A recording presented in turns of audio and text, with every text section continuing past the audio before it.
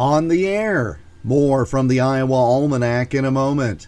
Do me a favor, farmers of Iowa, and honk your horn if you're proud to grow soybeans.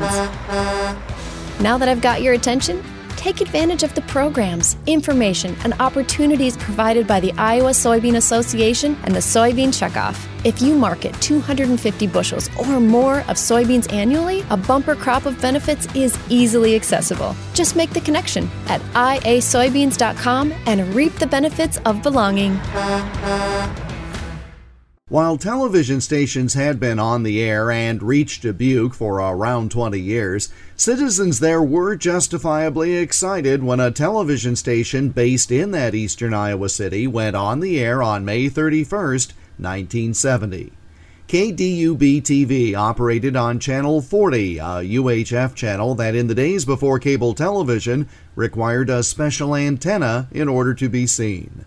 The station went on the air as an ABC network affiliate, but the station was plagued by financial troubles.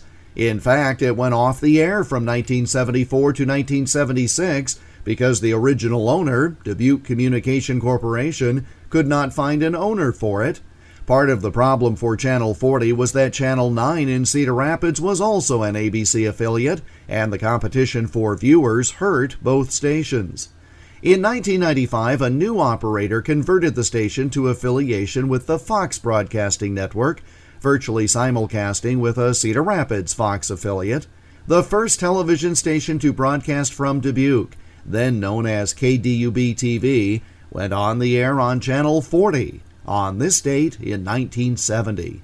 And that's Iowa Almanac for May 31st. There's more online at iowaalmanac.com. Until tomorrow, I'm Jeff Stein.